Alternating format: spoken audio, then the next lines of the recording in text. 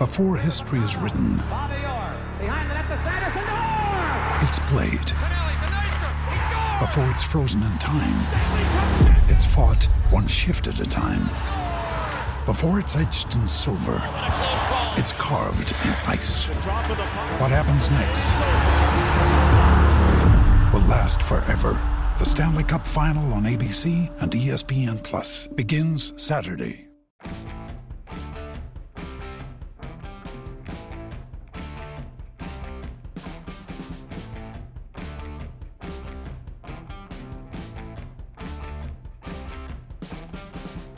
What is going on, everyone? Taylor Kyles here for CLNS Media, coming at you with another mailbag.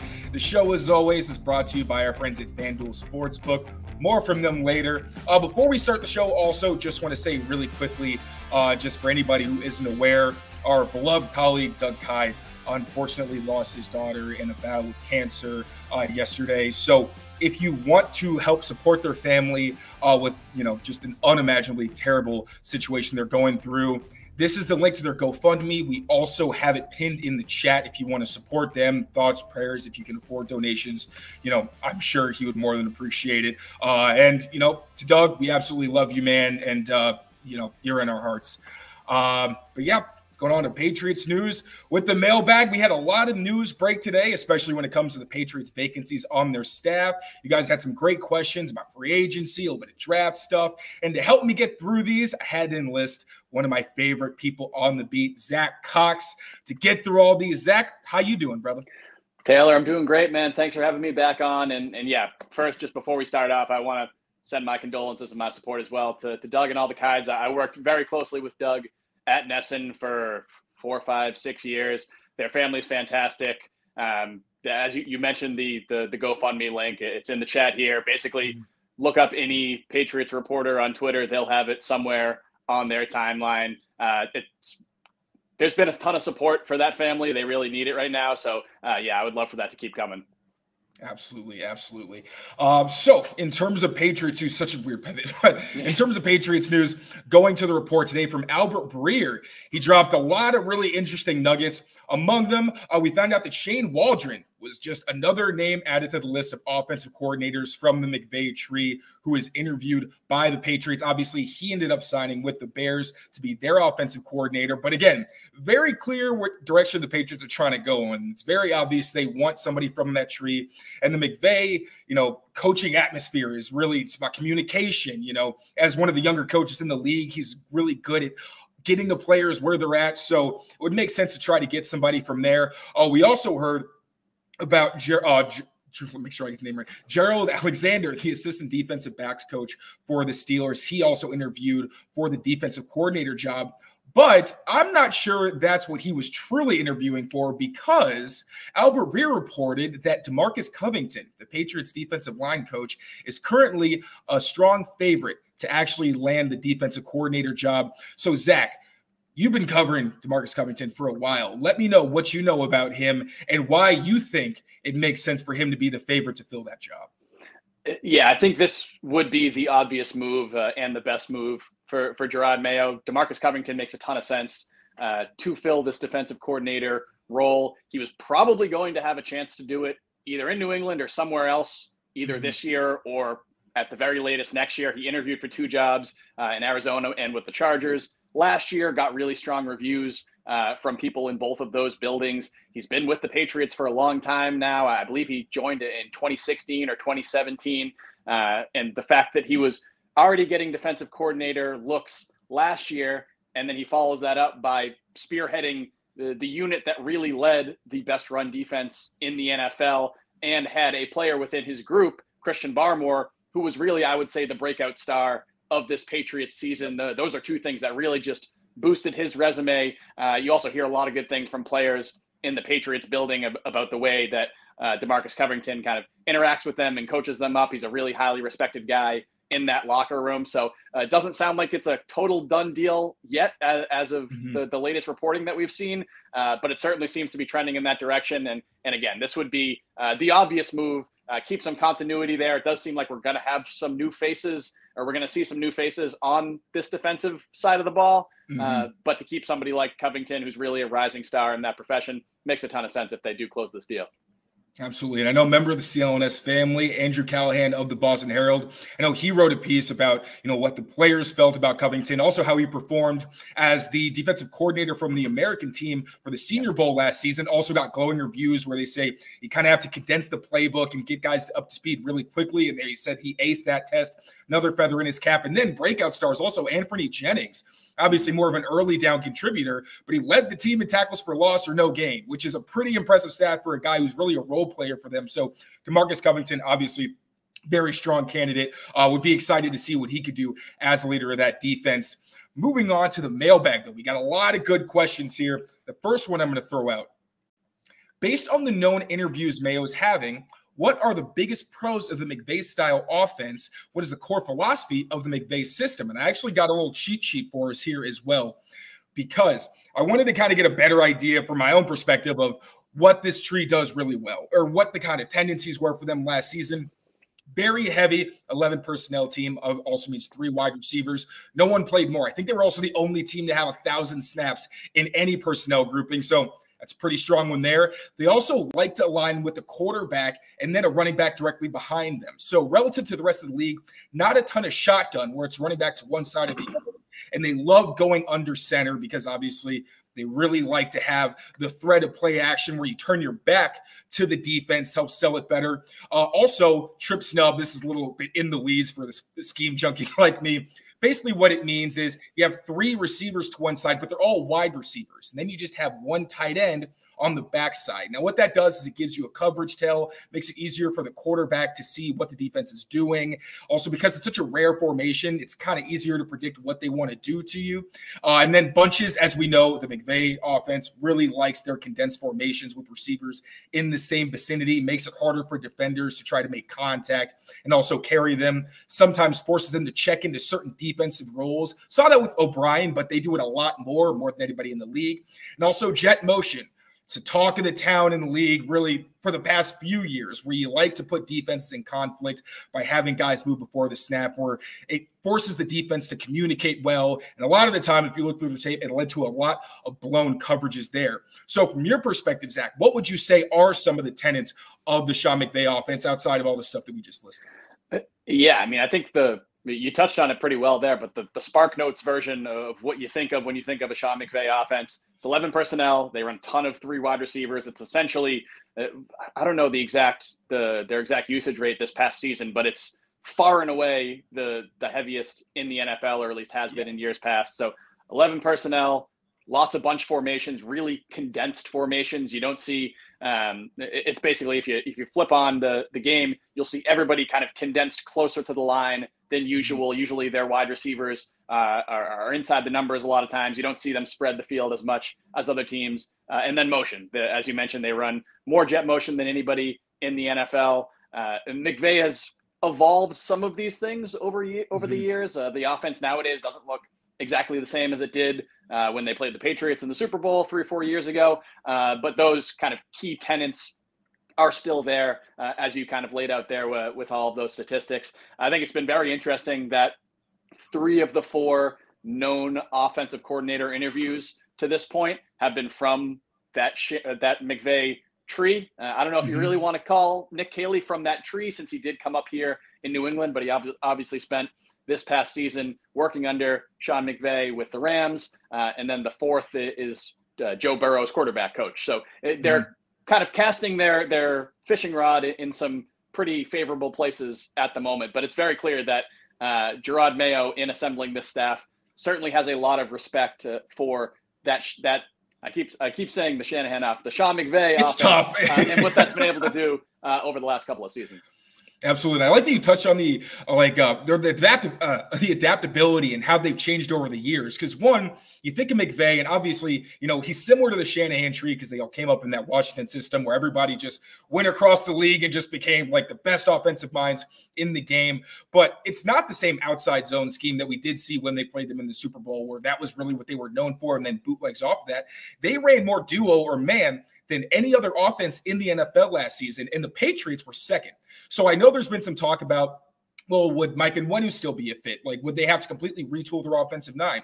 Not necessarily, because you can still run, instead of outside zone, where, like the name suggests, you're trying to get outside the tackles, you can run mid zone, where really it looks the same, except for right on the edge where the tackle or the tight end, whoever it is, instead of trying to hook around to get the edge, they're really just trying to push horizontally. And then you want to hit inside the tackles based on how the defense reacts. Mike Onwenu can do that kind of thing. And especially the duo just getting downhill. They also run some inside zone. That kind of thing suits the Patriots personnel right now. I think the biggest thing would be they need to get different receivers. A big thing with, if you're going to go 11 personnel and run a lot, you need guys who can block safeties effectively. Puka Nacua and Cooper Kupp are two big dudes, and they do a lot of dirty work in the run game. Demario Douglas isn't really that kind of guy. He's probably going to be the type of player that they put in motion, have him a lot on passing downs. Maybe Kendrick Bourne, if they re-sign him. He last year was used a lot in that Z role, kind of like a Jacoby Myers, where he does a lot of that kind of dirty work. If Juju Smith-Schuster is still on the roster, he kind of fits into that type of mold a little bit, but obviously, didn't have the best season. We have no idea how that's going to go. They'd incur dead money if they cut him. I think it's like if you trade him after June, it's a little less of a hit, and you actually get to gain some cap space there. But yeah, that adaptability in the run game, the pass game, going from Jared Goff to Matthew Stafford, where, Goff is really just trying to attack the middle of the field, intermediate, where Matt Stafford, they opened it up for him, and they were like, yeah, man, go out there and sling it. Like Drew Bledsoe to Tom Brady, just have fun and play to your strengths. So yeah, over the years, especially when it comes to the way that they are able to, again, I mentioned earlier, but the way they speak to their players and the way that they really work together. I know Jordan Rodriguez of The Athletic, who does a phenomenal job covering the Rams, touched on Nick Caley specifically and how he's all energy all the time. He's a really good teacher. And Zack Robinson, working with different quarterbacks is in a similar boat. So adaptability, communication, and then I would say also, all the tenets that we mentioned scheme-wise. Anything else you got?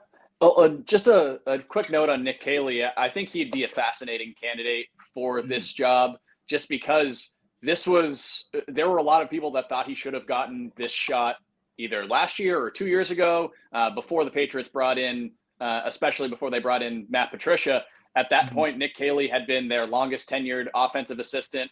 It seemed to be kind of percolating toward him potentially getting an offensive coordinator shot at some point.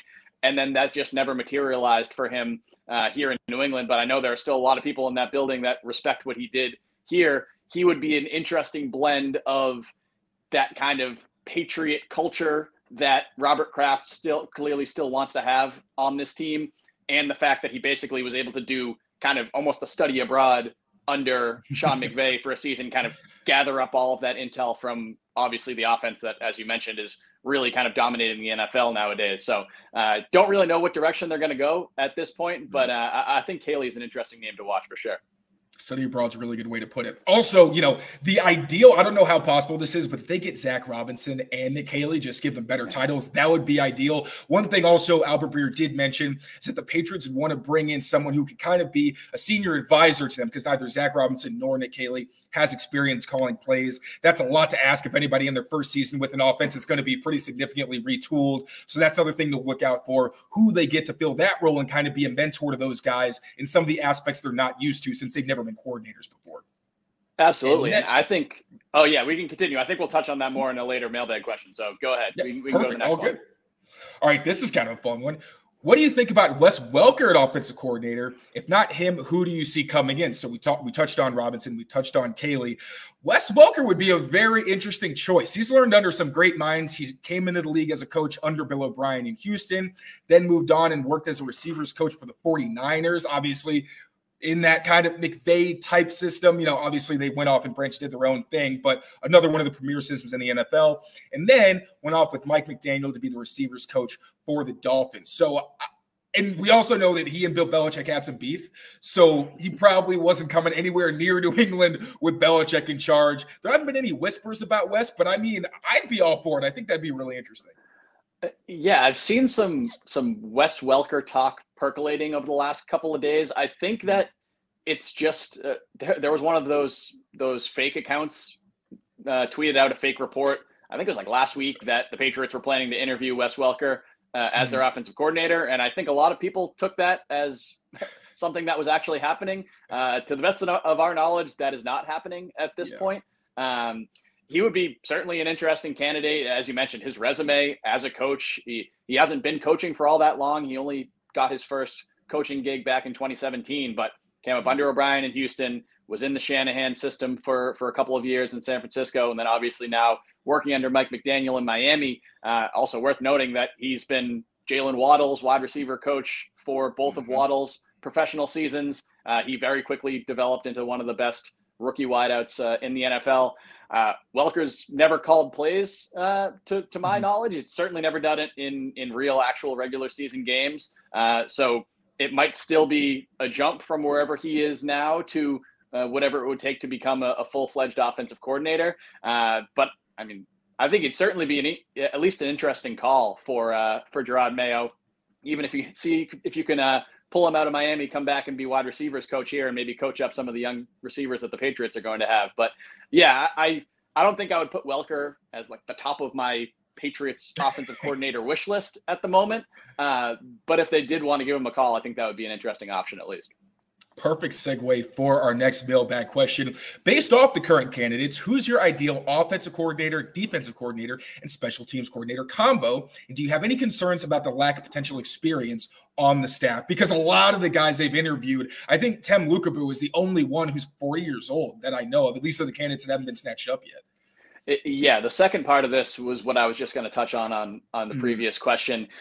Because you very well could be going into this season with a head coach who's never been a head coach, or a defensive coordinator who's never called defensive plays, and an offensive coordinator who's never called offensive plays, and all of them might be in their 30s.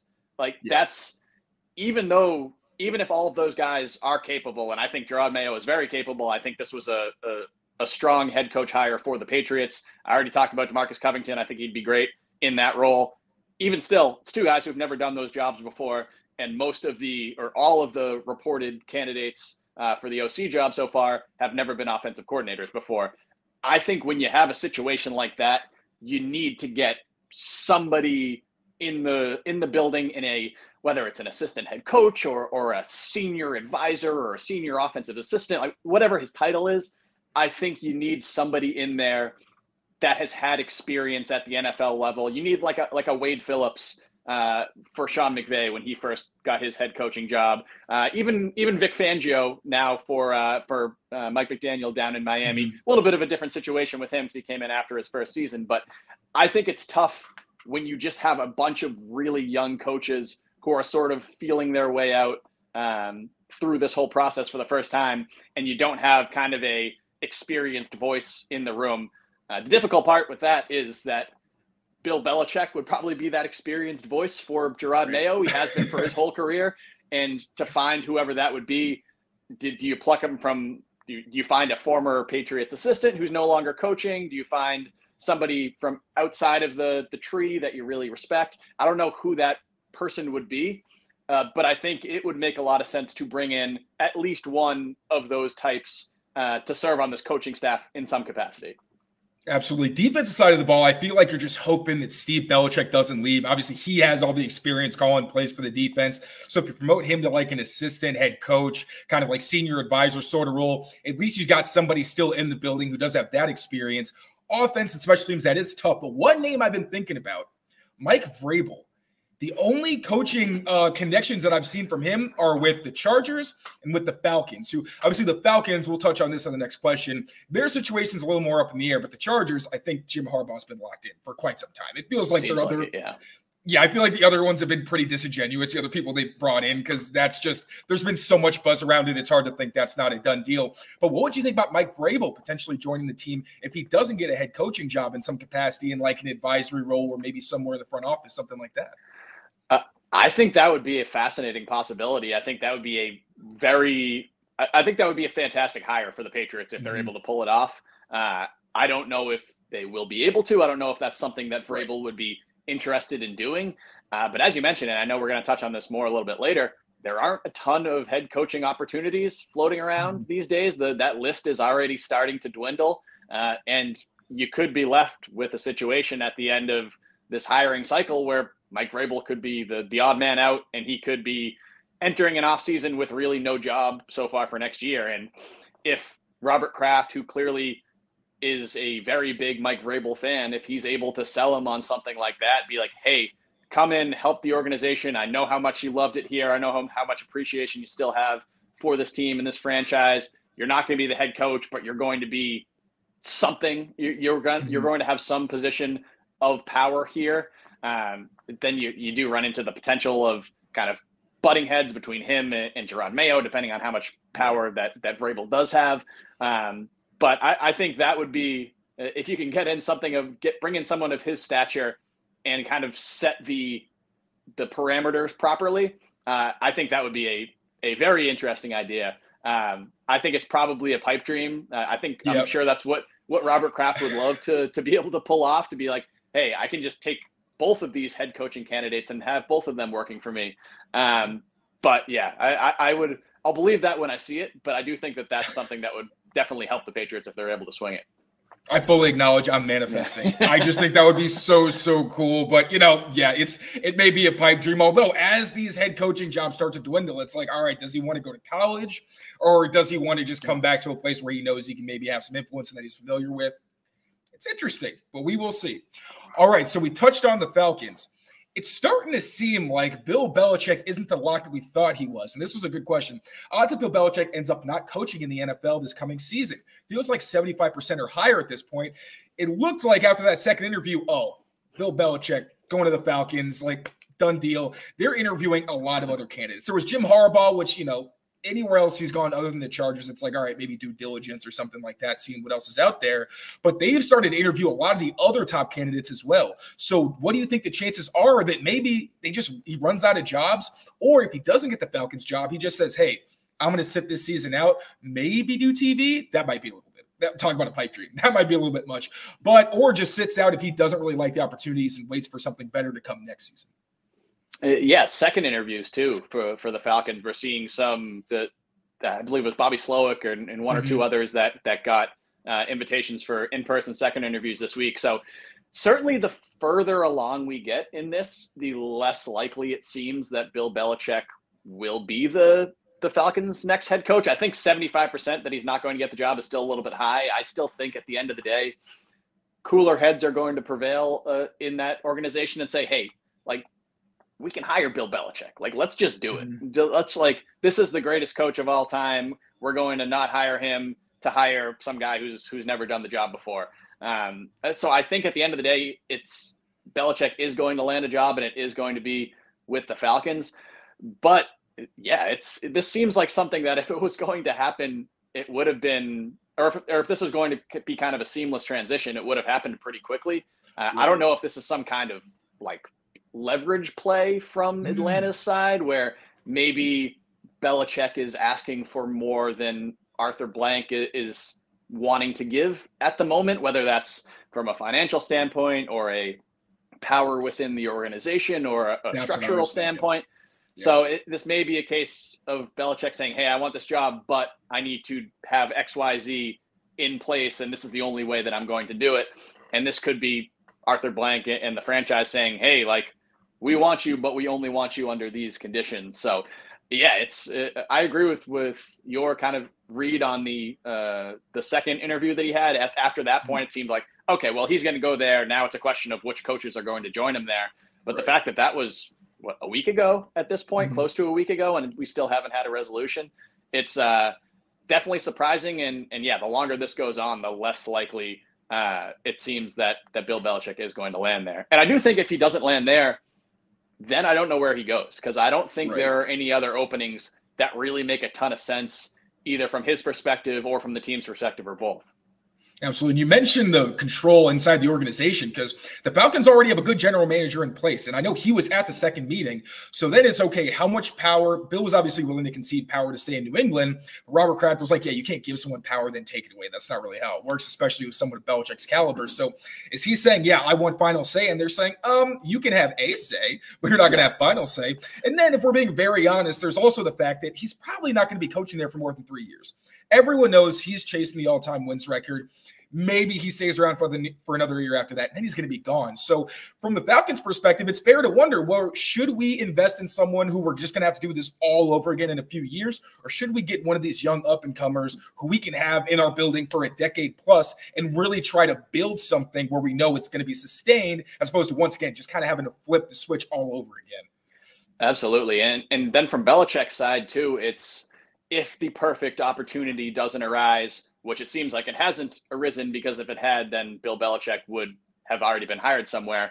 Right. Is it better to sit out a year and try again in the next hiring cycle? At that point, acknowledging that if you break Don Shula's record, it's not going to happen until you're 74 at the earliest.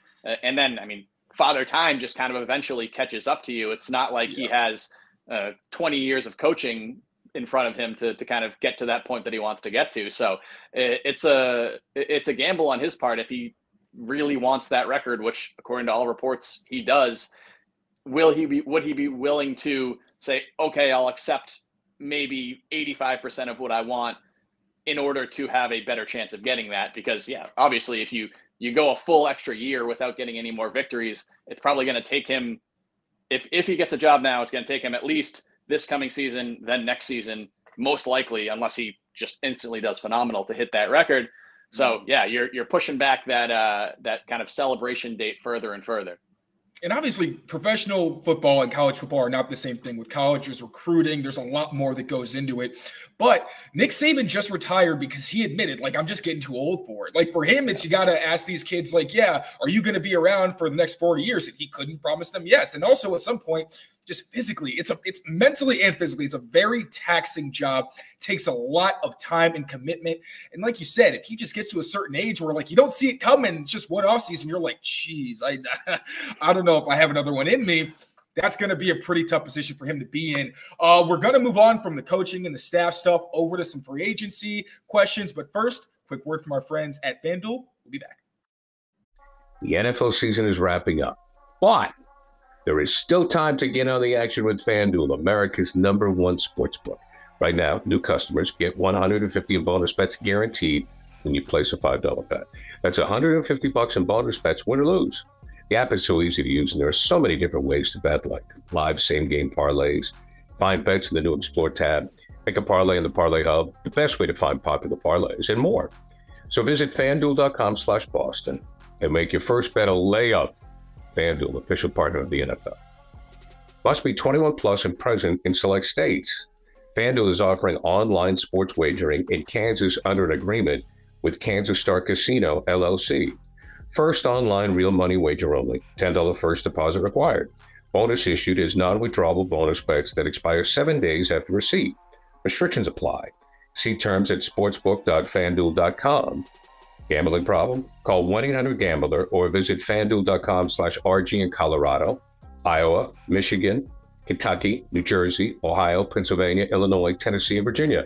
Call 1-800-NEXT-STEP or text NEXT STEP to 53342 in Arizona, 1-888-789-7777, or visit ccpg.org/chat in Connecticut, 1-800-9-WITH-IT in Indiana, 1-800-522-4700, or visit ksgamblinghelp.com in Kansas, 1-877-770-STOP in Louisiana. Visit mdgamblinghelp.org in Maryland. Visit 1-800-GAMBLER.net in West Virginia, or call 1-800-522-4700 in Wyoming. Hope is here. Visit gamblinghelplinema.org or call 800-327-5050 for 24/7 support in Massachusetts, or call 1-877-8-HOPE-NY or text HOPE-NY in New York. Another day is here, and you're ready for it. What to wear? Check. Breakfast, lunch, and dinner? Check. Planning for what's next and how to save for it? That's where Bank of America can help. For your financial to-dos, Bank of America has experts ready to help get you closer to your goals. Get started at one of our local financial centers or 24/7 in our mobile banking app. Find a location near you at bankofamerica.com/talktous. What would you like the power to do? Mobile banking requires downloading the app and is only available for select devices. Message and data rates may apply. Bank of America NA, member FDIC.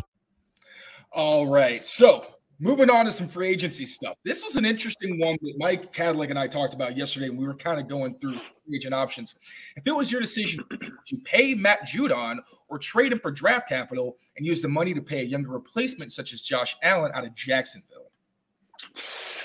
It's tough. I think the Judon situation is going to be a fascinating one to watch this offseason because he's still under contract. He's not a free agent, but it depends on how much of a reset the Patriots want to do defensively, because I think even after the injury, you have to expect that Judon will come back and be one of your best defensive players this season.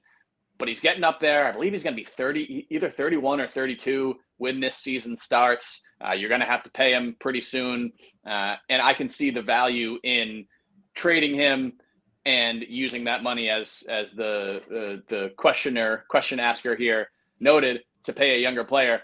The issue with that is whichever younger player, if he's going to be a player of Judon's caliber, is going to be very, very, very expensive. And I think you have needs elsewhere on this team where I don't know if you want to go out and put top dollar into a kind of high-end edge rusher. Like Josh Allen is going to make a lot of money on the free agent market.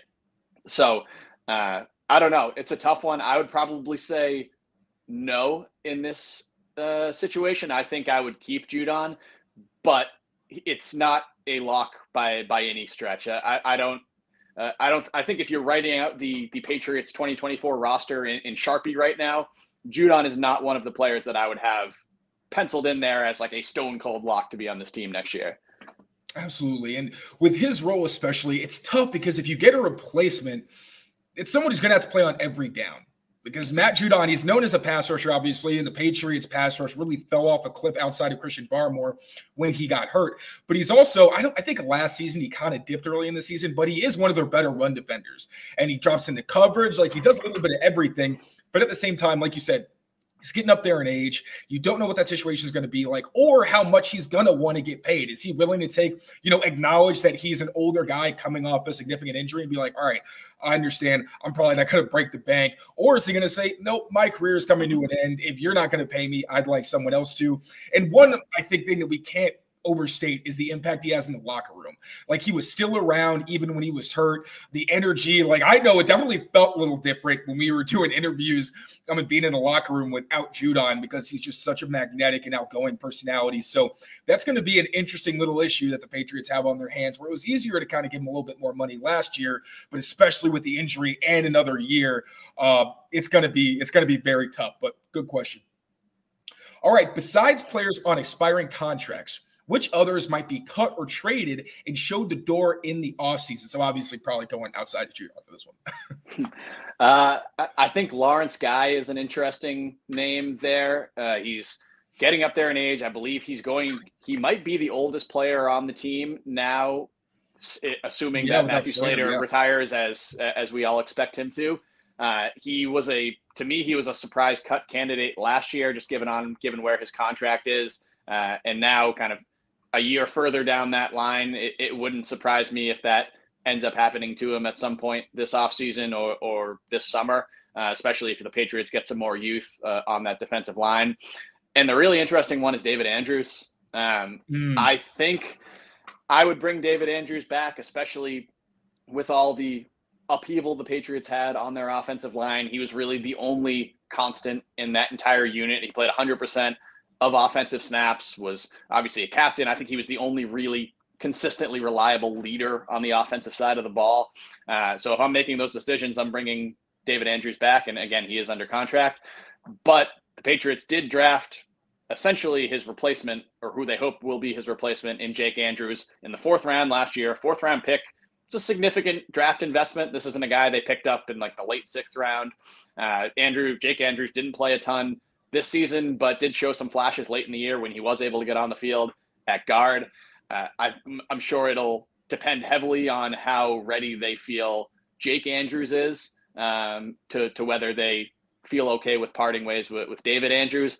And also they need to build up that kind of leadership structure around the offense that Jerod Mayo talked about in his opening presser. So again, not somebody that I would advocate getting rid of, but I do think that he's an interesting one to watch as they go through this whole process here. Like you mentioned, for those offensive leaders, it was Andrews and Hunter Henry, who's a free agent. Yeah. Two players that he listed and then kind of gave an awkward, like, oh, yeah, but, the quarterback, whoever it is probably going to have to lead too. And it's like, gotcha. I guess for me, I would say the receivers. Like, I think that room is going to probably it's really hard to say. You'd think that they're going to gut it out because of how bad it was. Devontae Parker and Juju are at the top of that list, the guys who just did not live up to their contracts. But you signed them to bad contracts. You extended Devontae Parker after what was admittedly a very good summer. I know from the outside it seems strange, but watching him in camp every day, it's like he's catching at least one deep bomb for Mac Jones every single day and looked like their true wide receiver one, where even the other guys were saying, like, yeah, we're all wide receiver ones, but like, it's probably Devontae. But then you see the on-field effort, the lack of production. He looked better with Zappy, but even with Zappy, you saw like the interception against the Bills where he kind of floats his route up and allows Rasul Douglas to get in the window. I know that the receivers seem to like him. Like on social media, you always see them calling him Unk, and I feel like he, fits in with them really well. Also similar with Juju, I think there's a lot of respect for him. But in terms of what they give you on the field, I just really don't know if they're worth the contracts, but you also have to find a trade partner after the deadline if you want to not incur a ton of dead money on those deals. And then it's okay. You already have money, or you just trying to do a cultural reset and move on from them anyway. I don't really know where they go. It's just a bad situation with guys that I don't know who's going to want to trade for them and take on that money anyway. And then I'd kind of throw in J.C. Jackson as well, because the Patriots added Alex Austin and Marco Wilson at the end of the season. Now, Alex Austin is an exclusive rights free agent, so not a guarantee to come back, but most likely usually see those guys, they figure it out and get them back on the team. But JC won, obviously, all the issues that happened throughout the season. He did not finish the season due to mental health reasons. I'm not including that in this equation, but the on-field play especially, where it was at least once a week, you're seeing him bust a coverage or give up a big play where it's not even like John Jones, who every once in a while will give up a big catch, but he's right at the catch point, or it's like he's playing off coverage and it's a 15-yard out or stop where it's, yeah, on the stat sheet, it doesn't look good, but watching it, there's not a lack of quality of play. With JC, it wasn't that. He had some okay moments, but there were too many lapses.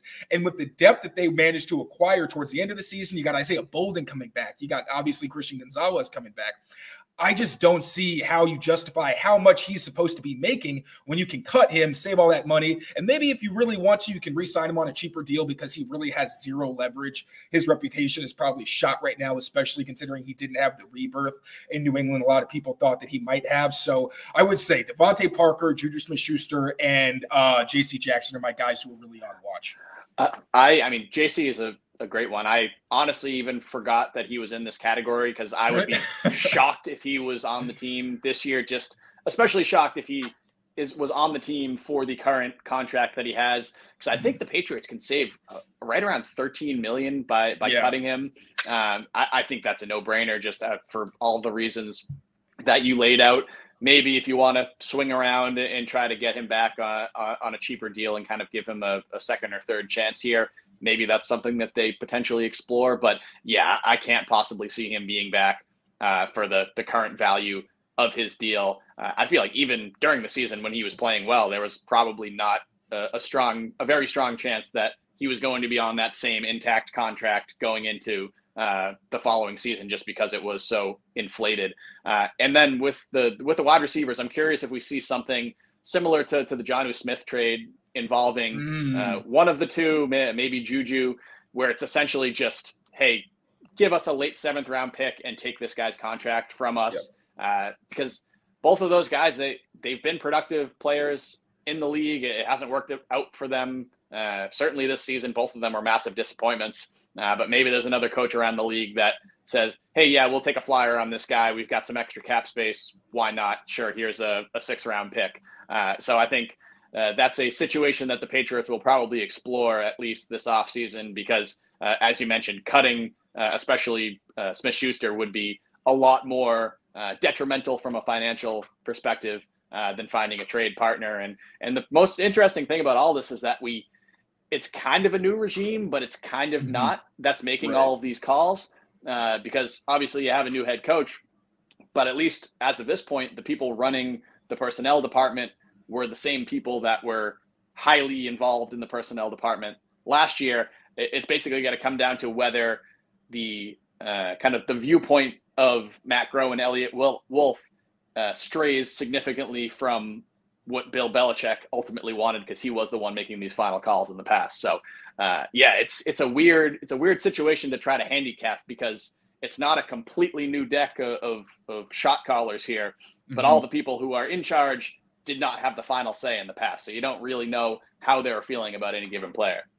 Yeah, and I didn't even mention the fact that they're both guys with a lot of tread on their tires who are consistently hurt. So there's another hoop you got to jump through. Just pray that whatever team you're trying to sell on Juju only watches the Steelers game. It's like, look, you still got it a little bit. And only the Bailey Zappi, Devontae Parker tape. All right, moving on. With cap space this offseason, would you rather see the Pats take chances on low money risk guys, or splurge for big money guys, or even trading for high price guys on other teams? Personally, I think the balance has to be there. Like, you just don't only have to spend a lot of money. I think you still want to have that Patriots type of philosophy where you get good guys in the middle of your roster who can really fill it out and play big roles for you. It's just, it can't be like 2021, where the guys who are making all the money for you are two tight ends who aren't as dynamic as they're being paid, and then a nose tackle. You just have to spend the money in smart ways and not give out bad contracts. When it comes to trading for high price guys, don't give up your draft capital. You're in prime position right now, hopefully a position you will never be in again in terms of having picks in the top 5 of each of the rounds. So, yeah, for my money, I don't really want them trading for anybody unless I can get a great receiver for like a second-round pick. Don't give up that number 3. It's way too valuable. And then, again, in free agency, send out some big money deals for players who deserve it, but make sure that you're not just spending money to spend money. Yeah, they can't piece it together the way that they've tried to for the last couple of years. Especially on offense, just the nickel and dime kind of moves. They worked in the kind of dynasty heyday when you had Tom Brady to smooth out a lot of the rough edges. They haven't worked in recent years. They especially did not work last year at wide receiver and at offensive tackle. You need to bring in some actual, real, legitimate kind of star level NFL players. Again, you don't need to go out and kind of get the top of the market guy at every spot and blow all your money on those guys. You still need the kind of middle to bottom tier of your roster to be strong, to be competitive. You can't just kind of say, hey, we got these 3 kind of $20 million a year guys and then nothing else behind them. Obviously, you still need the roster building strategy. But I don't think that they're in a position where if they are expecting to compete this year, at the very least be a playoff team in 2024, I don't think they can go about it the same way that they did for the last 2 off seasons, and especially this past off season, where you say, hey, we have a gigantic hole at right tackle. Let's sign 2 backups and draft a guard in the 5th round. Like that's just not a viable strategy anymore. And Jerod Mayo, based on his public comments, at least so far, seems like he is willing to kind of lead the charge of, hey, let's go spend some money and get some dudes. We don't know if he's going to be the guy having the final say on that. He probably won't be, but I'm sure his voice will be loud and listened to by whoever is the one who's ultimately making kind of that final phone call there. When you need mealtime inspiration, it's worth shopping Kroger, where you'll find over 30,000 mouth-watering choices that excite your inner foodie. And no matter what tasty choice you make, you'll enjoy our everyday low prices, plus extra ways to save, like digital coupons worth over $600 each week. You can also save up to $1 off per gallon at the pump with fuel points. More savings and more inspiring flavors make shopping Kroger worth it every time. Kroger, fresh for everyone. Fuel restrictions apply. Ryan Reynolds here from Mint Mobile. With the price of just about everything going up during inflation, we thought we'd bring our prices down. So to help us, we brought in a reverse auctioneer, which is apparently a thing. Mint Mobile Unlimited Premium Wireless. How to get 30, 30, bit to get 30, bit to get 20, 20, 20, bit to get 20, 20, bit to get 15, 15, 15, 15, just $15 a month? Sold! Give it a try at mintmobile.com/switch. $45 up front for 3 months plus taxes and fees. Promo rate for new customers for limited time. Unlimited more than 40 gigabytes per month. Slows full terms at mintmobile.com. I'm so fascinated to see what we get out of the Matt Groh and Elliott Wolf era. Because 2 guys where Elliott Wolf, he has enough of a background where I can be cautiously optimistic, came up in 2 pretty good front offices, especially with the Packers, obviously, and his dad. Nepotism exists in the NFL, we know it, but it doesn't always mean it's not justified. Look at Steve and Brian Belichick. But then Matt Groh, we really have no idea how much of, the Patriots player acquisitions and departures were on him and Belichick. So that'll be really interesting to see. But speaking of some of these big name players, any chance we get any of the free agent wide receivers or all the big names getting franchise tagged? I actually have a list from our friend of the show, Brad Spielberger with PFF, who did a top 10 list at every position. Well, let me get that up so you can actually see the entire thing. There we go. So, Zach, which of these names most fascinates you? I will say I think the top 3 names on this list are almost locks to get the franchise tag. Maybe not as much Mike Evans, but Higgins and Pittman, I feel like they're never even going to touch the open market. Yeah, I think as it says on that list, T. Higgins is the number one guy in agency. But, yeah, based on everything that we've heard, seems like he is most likely going to be franchise tagged by Cincinnati. Maybe that changes. Maybe he does hit the market. If he does, I think he would be the ideal addition for the Patriots, just based on what they've lacked in previous years and what they need now. Going a little bit further down that list, there's not a ton of bring a guy in and he's going to be your number one. Yeah. Right. I do like Calvin Ridley. I like Calvin Ridley a lot. I know the Patriots had interest in him when he was coming into the draft, because he was coming out of Alabama. He had all those connections there. I remember being really surprised when they brought him for an official visit, because they're like, well, they're not going to draft a receiver in the first round. And here, Calvin Ridley, they have makes too much sense. But yeah, but I think he's a guy that would make a lot of sense. Probably not a bring him in. He's an instant, no doubt, kind of Pro Bowl caliber receiver. But I think he's a guy who would really help them. Marquise Brown, I'm much more lukewarm on. I don't think he's somebody that makes a lot of sense.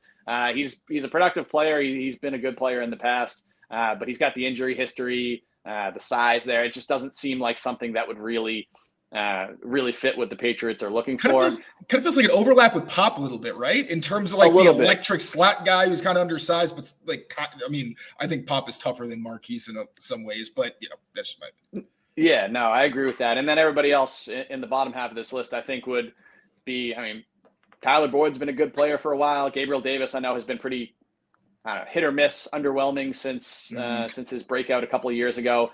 Michael Thomas is a million years old, can't really stay healthy. I think the Patriots should do everything in their power to get one of those top 3 guys on this list. If any of them hits the market, obviously Higgins being the real prize of the whole group. But as you were saying, it does seem like there's a strong to quite strong chance that all 3 of them might not even hit the market. And to get them, you would have to work out some kind of a trade.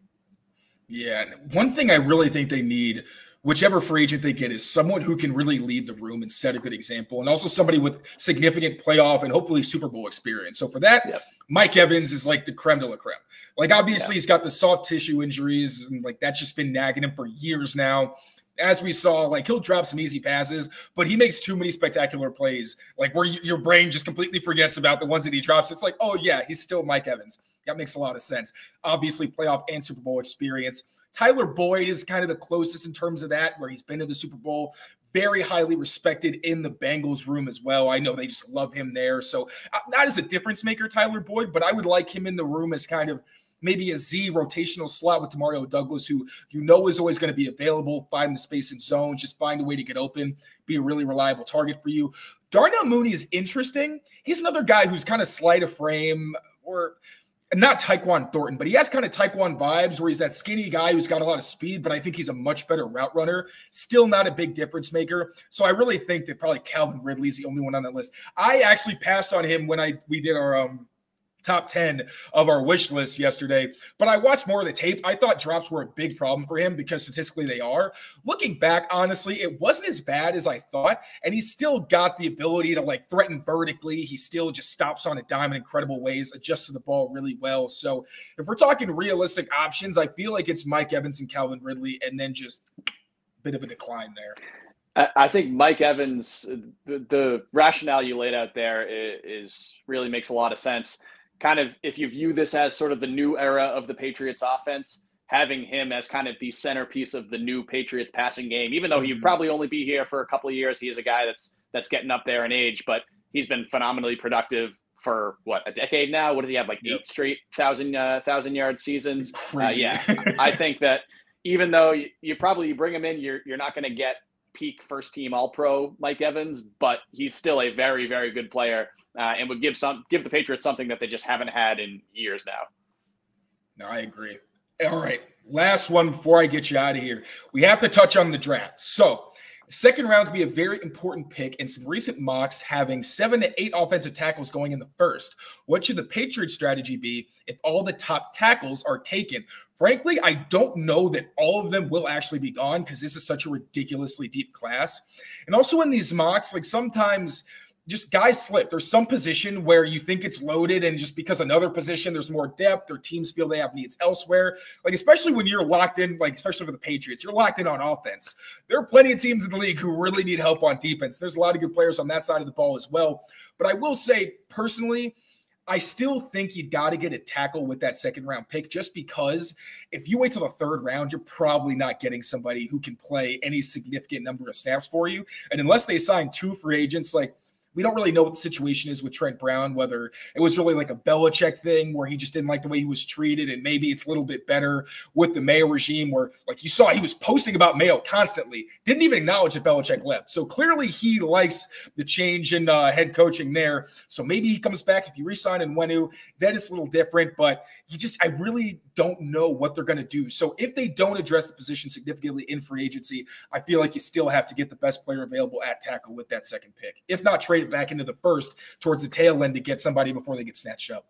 Yeah, I was just going to mention that last point there. If it is a situation where you've got to run on offensive tackles and you really view a drop off between a guy that's going to go at like 25 and whoever's going to be available in the second round, I think that's definitely a opportunity for a trade up there. I think a trade up would make a lot of sense for the Patriots if they end up in that situation, because if you do use that number 3 overall pick on Jaden Daniels or Drake May or whichever quarterback is there, which is what I would advocate for at this point, you really need to get a high-end tackle very early in the draft. I think either later in the first round or early in the second.